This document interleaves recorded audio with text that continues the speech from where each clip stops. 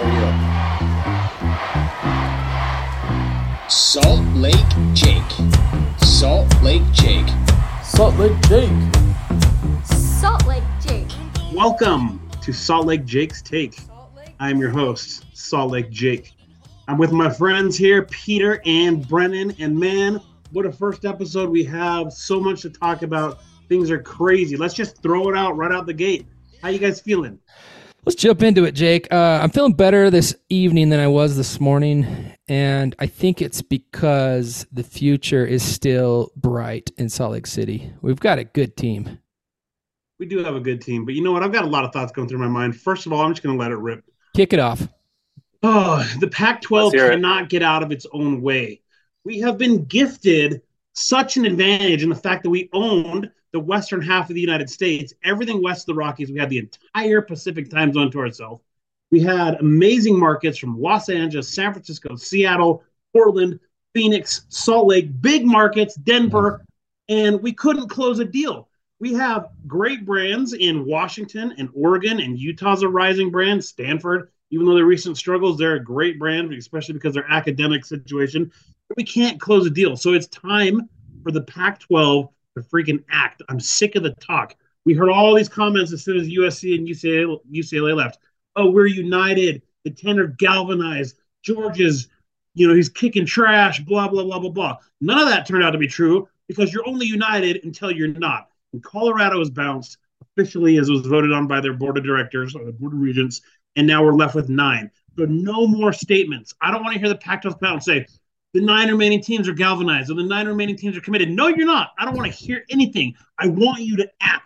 Act and act quickly. Add somebody, get the 10, walk up the media rights deal, and let's move on to the next phase of college football where each conference champion gets an automatic bid to the playoffs. If they don't, in my opinion, they've got 1 week. If things aren't done within a week, it's falling apart. What does that mean, falling apart? Like, what is the doom and gloom? Like, what does that even mean? Well, I think what it means is it's almost kind of like a Hunger Games situation at this point. The fact that Colorado left and took what the Big 12 was offering, you've got basically Utah, Arizona State looking around at each other like, oh my gosh, is Oregon going to go take a spot there? If they do, everyone's going to try and get on there as quick as they can, right? So I think it's almost like everyone's going to be calling each other's bluff at this point.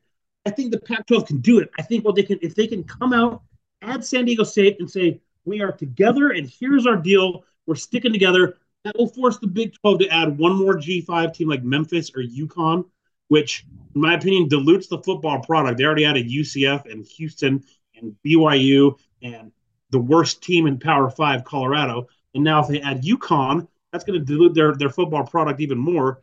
They have a couple good, decent brands at the top, but they're really top to bottom. I think the Pac-12 is still better with teams and brands. So if they can lock that up and say we're together and go, they're fine. But I'm afraid people are going to start getting jittery, and it's going to be like every man for himself. We got it. It's kind of reminding me of like the Silicon Valley, like run on the bank, like investors start to pull their money out, But let's think big picture. Okay, you do a 5-year TV deal. Let's say they get 20 million or 28 million, 2 or 3 million less than Colorado, whatever. Can Utah stay afloat for 5 years before we are 2 big super conferences? Yes, I think we can. I think that's what we have to do. That should be the goal. Is just survive for 5 more years and then reassess our situation in 5 or 6 years when the super conferences begin to form. And then what's that going to take? Well, one quick question on that, Jake. So if you're saying to stick around for 5 more years, is Utah better off building its brand where it currently is in the Pac-10 with 10 teams, or jumping to the Big 12 and making a name there among lesser competition? I think we're better off. I think in the Pac-12 right now, if you stay with 10 teams, it's Utah, Oregon, Washington every year fighting for the conference title. You got a seat at the table. The playoff is next year. Like, what people are forgetting is the only thing that matters now is this 12-team playoff. Like, that's the entity that holds all the cards. Agreed. Yeah, I agree. If we can stick in the Pac-12, in my opinion, Pac-10, whatever you want to call it, that gives us a better shot at the playoff, and that gives us a better shot to keep building our brand, right? If we go to a 16-team Big 12, you know, there's more teams to trip you up. Granted, I think there's less. I think at the bottom of the league, it's a little lesser, but that's it's a bigger road to get through. Hey, we all know that Utah can trip up. I mean, we've been Utah fans our whole lives, right? But frankly, like I think one of the pits in our stomachs for lifelong Utah fans, it's like I don't want to play those teams outside of BYU. I'll play BYU every year. I'm on the play them every year side of the fence. But everyone else, well, I mean, how do you get a fan base excited about a game against Iowa State? Agreed, man. It's not as good. It's not as good. I mean, you look at how the conference would stretch from Salt Lake City to Morgantown, West Virginia, down to Orlando, Florida, and everywhere in between. The road trips aren't as good. Ames, Iowa, Manhattan, Kansas. Florence, Kansas. These are not destination games. No, that's what I'm saying. The Pac-12 really fumbled the ball here. We had a head start. We were born on second base when it comes to going against the Big 12, and we screwed it up. Better destinations, bigger cities, bigger brands, our own time zone in the West Coast, and we still couldn't figure it out. I don't know who's to blame. Like George is partially to blame. I think majority lies on the passive presidents that are running this league. They're the ones that let Scott stay in control for so many years. They're the ones that gave him a huge contract. They're the ones that decided to not kill the Big 12 when they had a chance. Let's not forget that. When Texas and Oklahoma left, there were many reports that have said there were 4 Big 12 teams ready to sign, and George is presenting it to the board of directors. And Harold Folt from USC shot it down, said, I'm not interested. And then they later left for the Big Ten anyway. So we had a chance to put a spear through the heart of the Big 12, but we didn't take it. And now we're on death's door right now. And it's frustrating. Well, and I still think, like as it stands, everyone's saying everything's going to change. I mean, this is terrible news because what we knew is this conference Pac-12 is probably not going to be anything either way in 5 to 7 years. Who does it hurt the most? The guy that got a Pac-12 tattoo on his calf or something like that. But keeping that subject of staying afloat, it's NIL in my opinion now. Like this is a mercenary sport. If you can pay a Next Cameron Rising, whatever he's making, I don't know. What's he making now? Does anyone know? Reports are about $2 million a year plus some, other He's stuff. Making $2 million a year? That's what the scuttlebutt on the street is, yeah. Good grief. Okay, so that's market rate for a championship winning quarterback. Can we do that for another 5 years? I think we can. But the thing that's crazy is how fast it's all changing. Who knows, honestly, what it'll look like in 5 years. I mean, 5 years ago, we didn't have NIL. We didn't have, Oklahoma was still in the Big 12. USC is still in the Pac-12. Everything looked amazing. Think how crazy it's changed in 5 years alone, right? So who knows what another 5 years is going to look like. But, yeah, we have to do everything we can to stay afloat to eventually make it. Because there's going to be a break-off at some point of, like, the top 30 teams and everybody else. I mean, it's getting there. Right. We've got to find a way in that. Which leads me to my question. Obviously we're rose-colored glasses. Where does Utah stand in American college football? Top 50, top 30, top 20? What are we? I think personally right now we're a top 20 program. Then we're in. And what are we all so upset about if we're in the top 20 national program? Yeah, well, logically we should be, but you know what? Logic doesn't always dictate what happens in these situations. It's right? Perception. We're just getting a perception hit. That's all. That's all. If we're a top 20 program and we're going to have a seat at the playoffs the next 5 years, who the freak cares? I just need to be able to watch these games. Yep, agreed. We will. Ultimately, I'm still bullish on the future of Utah football. Look how far we've come in 20 years. I mean, I'm looking up in my office right now and I see 4 ticket stubs hanging on the wall of 4 BCS New Year's Six games we've been to in the last 20 years. Most teams in America would kill for that, right? Outside the top, 7, 8, 10 teams, most teams would die for that. So we've come a long way. I think we can continue to grow. The market in Utah is still growing. The hunger for football on the Wasatch Front is still there. I think we've got a good name, good brand. We've got to just keep pumping money into it, and we'll be fine. But it's just frustrating the unknowns about what could happen. For I sure, feel like we'll be okay. I agree. And we're recording right now. It's 5:00 on Thursday, the day that Colorado bailed. I just read John Wilner's article. It says sources, significant sources, are saying we're still probably going to get the same amount of money. Well, that's Believe it when interesting. we All I see know it. is what's getting really tiring, and I have always felt that way. Like logically, you talk about logically, rating wise, we stack up equal or better than the Big 12 teams.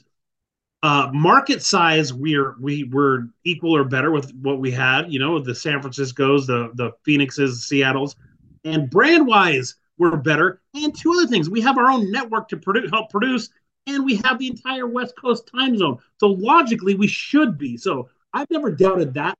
What really is though is the issue is it's not about that. It's about which presidents get antsy and start bailing. You know? Yeah, it's a run on the banks. I'm telling you.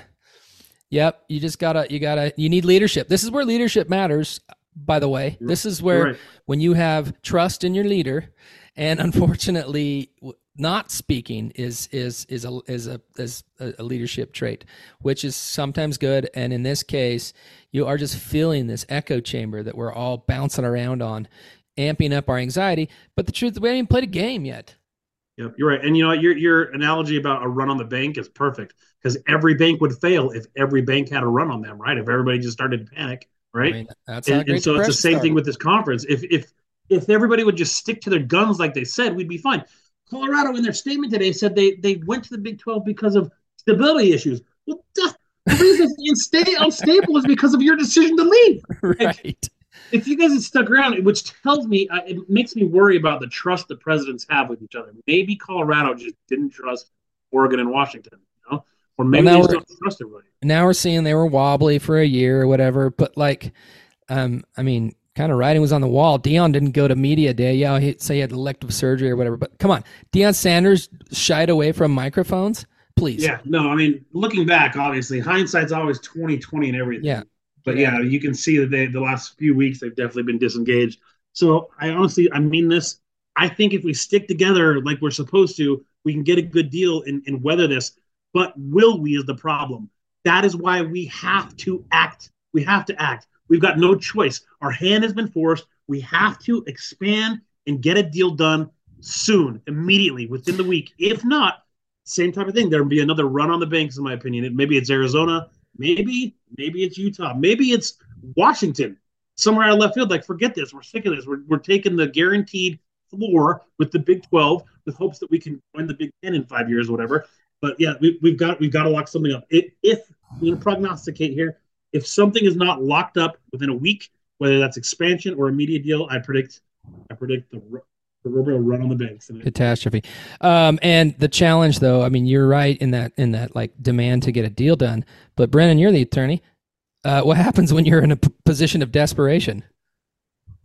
Well, and I want to look at the flip side of this really quick, because if you're an Apple or if you're an Amazon and you're desperate or you're interested in getting into the college football market and you're in it with the Pac-12, suddenly you're going to be more motivated to do a deal, because if you don't do it and the Pac falls apart, you don't have a partner to get into this college football market that you want to get into. So if they really are interested, if that's a possibility, they're going to be thinking they need to do something now, or they may not have that opportunity again until 5 years down the road when media deals come back up. Did Colorado screw us from the deal making confidence? I mean, that seems to be what it really kind of comes down to. They screwed us.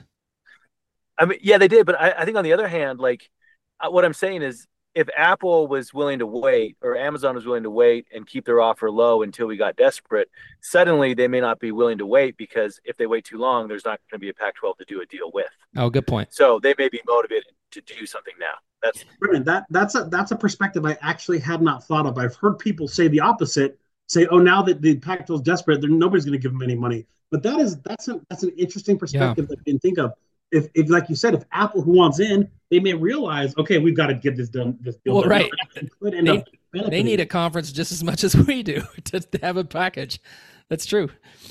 Okay, Jake. And the other benefit that makes the Pac-12 more attractive is we have this network, right? I mean, we have something that they can just step into and use to produce the content. Yeah. Jake, tell our listeners, and then we'll wrap up that convo. What are we going to expect from this podcast from you? We're going to be a little bit different. You have a plethora of podcasts out there. I understand that. There's the insiders, there's the football numbers guys, and those are all awesome podcasts, and continue to listen to those. But we're a little bit different in the fact that it's just going to be like you're conversating with your buddies at work.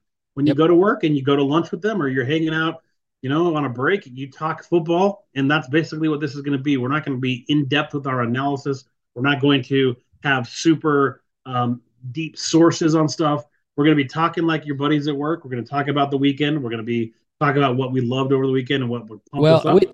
We'll have sources. Weekend. We're gossiping plenty, and we all went to school with people who are tied to the program. But the difference is we're not journalists, so we'll probably just gossip, which is what Twitter is anyway. Yeah, basically. But yeah, you want to have a 20-25 minute conversation with some friends on your drive to work. That's what we'll be, man. We'll be here to pump you up, get you excited about the football season, because aside from all this drama that's taking place, and man, is there a lot of drama, we are in for another spectacular year, man. There are things to be excited about with this football team, whether or not Cam Rising is healthy or not. How far we go depends upon his knee, but we've still got a great defense back. We've got a deep running back room. We've got a great offensive line. If Rising's injured the first couple games or hobbled, then maybe we throw back to our style of ground and pound and win on the defensive side. But it's going to be another good year, man. We're back-to-back conference champs, for crap's sake. We are back-to-back P5 conference champions, and we're here for a third, man. So let's get it. Let's get after it. Let's go. And look at our schedule. Like, take a breath, take a step back, and look at that schedule. Florida at home, Baylor on the road. We're playing USC and UCLA probably for the last time unless we meet in the playoffs. Like, this could be like one of the best schedules probably we've ever had. Yep, this year is for the record books, man. It's one for the books. Let's get that third straight championship and end on a high note. And whether we hightail it into the Big 12 or we are then ready to be a reconstituted, focused Pac-10 next year, the year after, whatever the case is, it's going to be a good year. Looking forward to it. Don't fret, man. It's going to work out. The media deal and our conference will work out, and then the future is just as bright as it's always been. Okay, go Utes. Go Utes. I'm out. Jake in Salt Lake City. Hey, Jake, how are you?